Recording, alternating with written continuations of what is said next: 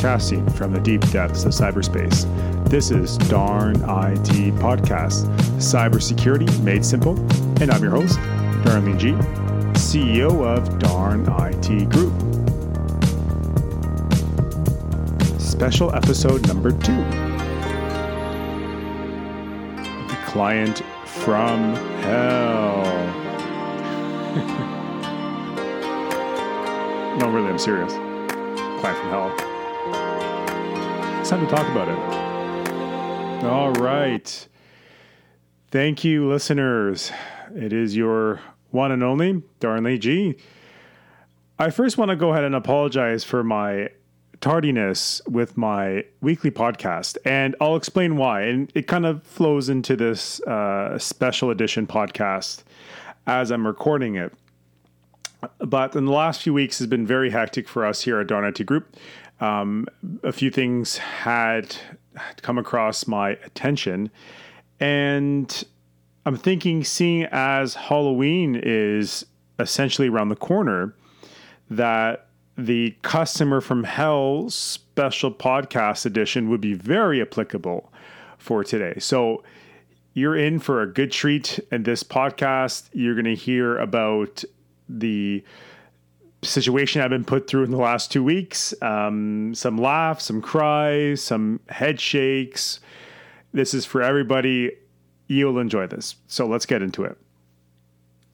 Now, in the last few weeks, I was essentially dealing with a client from hell. Now, for managed service providers, managed security service providers, IT providers alike, we all come across those clients, and you know what I'm talking about because I'm sure it's happened to you, that really rub you the wrong way. And most of us in the service field, we have excellent desirability to help people. And I think no matter what business it is, especially when it comes into the IT service or cybersecurity service industry, we have a desire to help people. And I think that's an admirable trait for most of us because we don't necessarily get that respect in return. Now, most of our clients who we work with, we enjoy working with to the most part. But there is going to be that one client that would really, really test your patience, test your time, and test your money. Now, understand that it's really a concept that some people get, some people don't. Now, generally speaking, I have been blessed with not having to fire too many clients. And this is one that we sort of got let go or walked away from kind of at the same time, because really the situation we were brought into was during a event where this business is already breached and compromised. Now, I'll tell you the story, not to worry, I'll get to it, but I'm just trying to preface this so you understand.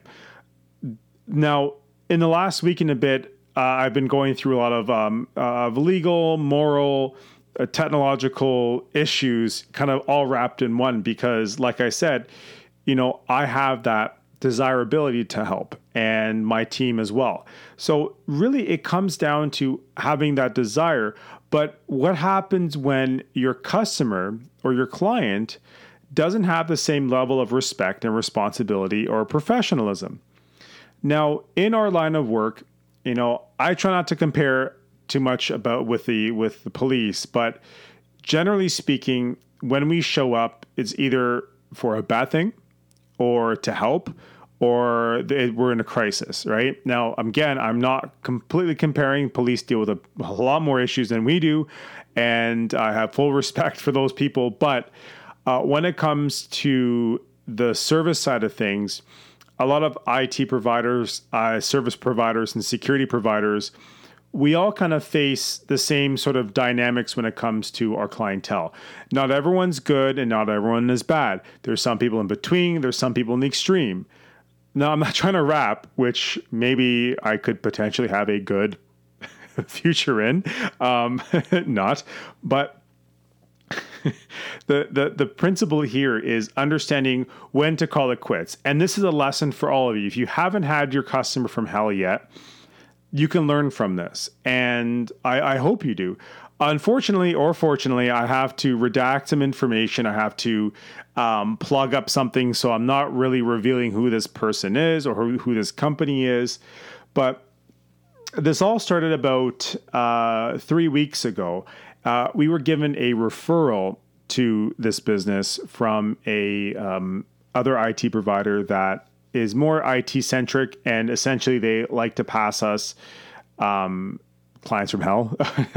Or no, I'm kidding. They usually like to give us customers that they're not able to deal with because it's outside their scope, which is respectable. There's some things we can't do that other companies can do. That's life.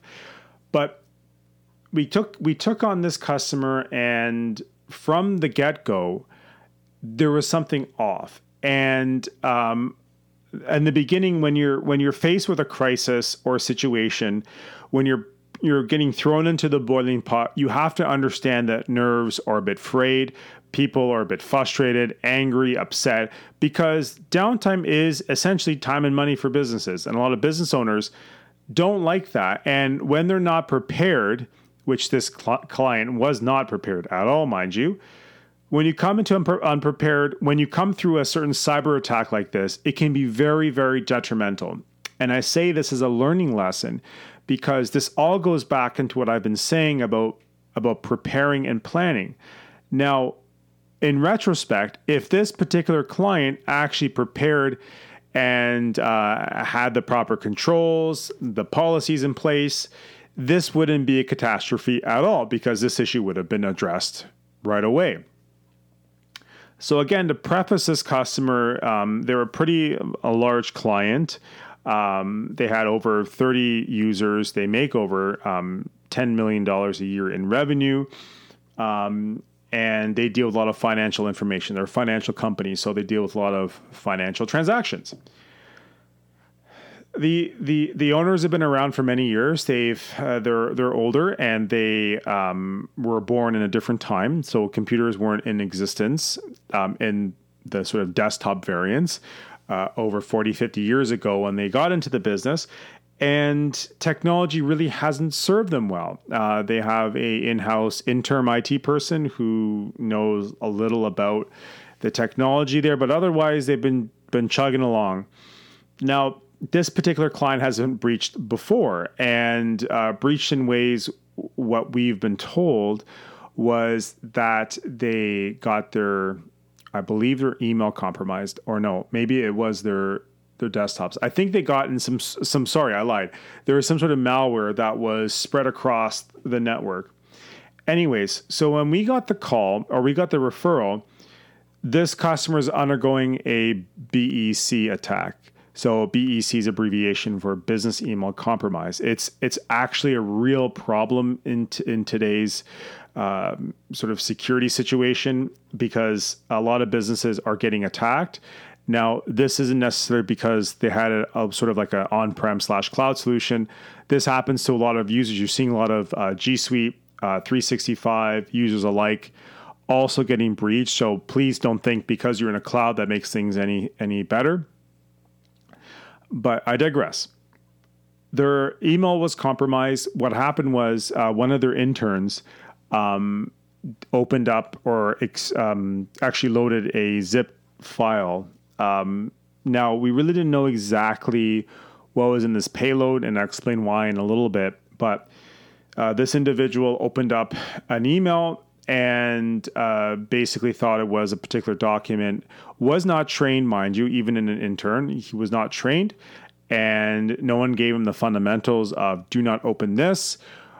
But to be honest, no one else there was. This is another pitfall for this company. Not a lot of people there got awareness training at all, and there were little controls in place. And by little controls, I mean there was a basic antivirus software on each of the computers. There was no firewalls. The main firewall in the perimeter was a decrepit, antiquated PC which had a Windows firewall, which was between the router and the main domain controller. The domain controller had nothing on it. The password was password one, and and had all the important financial documents on this particular server, which the server was probably about maybe 6 years old and was falling apart. So all in all, hopefully painted a nice picture for you that suffice to say, this organization was not prepared at all. And for a company doing over $10 million in revenue a year, it's more than 10 million actually. Well, I'm just going to say 10 million. They made a lot more than 10 million. Besides the point, they had the money in the bank to afford a solution. The problem is that they didn't A, care, or B, got the right person or company involved to help protect them. So going back to this intern who opened up that link. Well, unknown to him, he opened the link and not realized it. And not really much happened from there in the beginning until the customer realized that they were getting feedback from some of their clients saying, why did you send me this email? It was infected. There was some infection. Some of them saying, please stop spamming me. Take me off your email list. And that's around the time we got the call. So in a erratic panic, we had to go in and stop the BEC attack. But at the same time, what we noticed was that their domain was compromised. So essentially, this payload from a malicious email was actually multifaceted. There were different variants of malware that got distributed across the network. But one of the things was, and I forgot to mention, on this intern's computer, there were 8, I repeat, there were 8 Outlook email files sitting on that one computer. And one of those emails were the administrator. Now, again, keep in mind, this was also done on approximately 8 or 9 different computers. So 8 or 9 different computers had those 8 emails saved on their Outlooks on each individual of the computers. Now, I understand it seems like I'm making this up, but I wish I was in some points.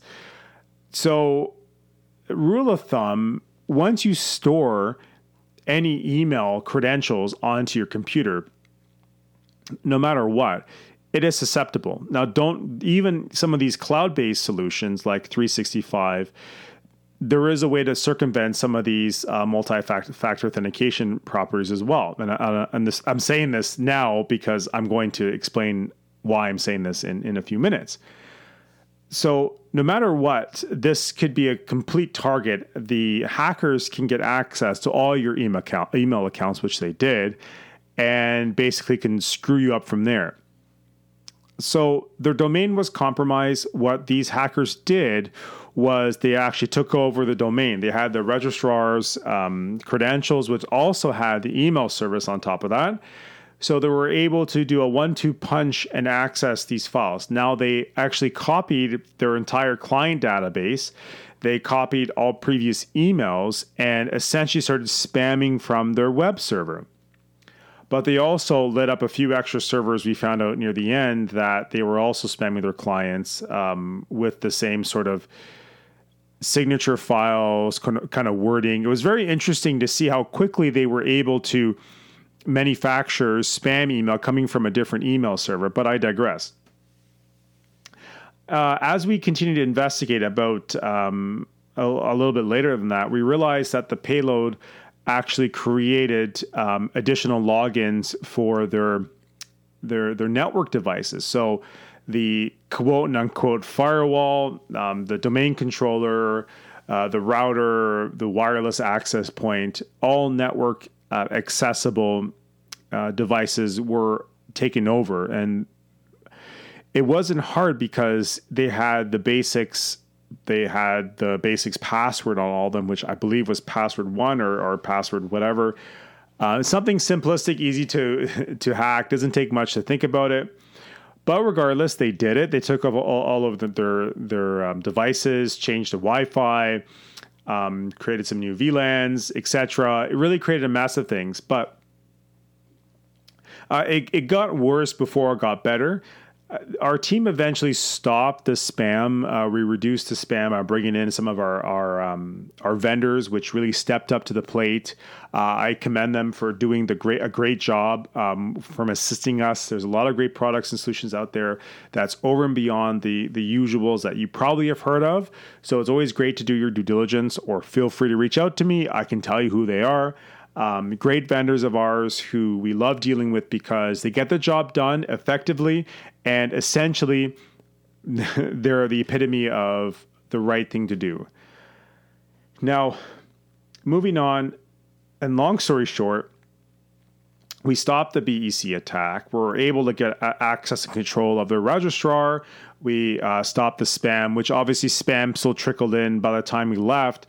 But it got to a blow up point with this owner who was very upset at us, and I'm not going to get into the mental strains, the agony, the complaining, the whining, the bitching, all of these things that come from somebody who has a potential mental issue doesn't add hope to that. And I say that, and I'm saying this in a meaningful way, because the level of grief that the team and I have received was beyond unprofessional.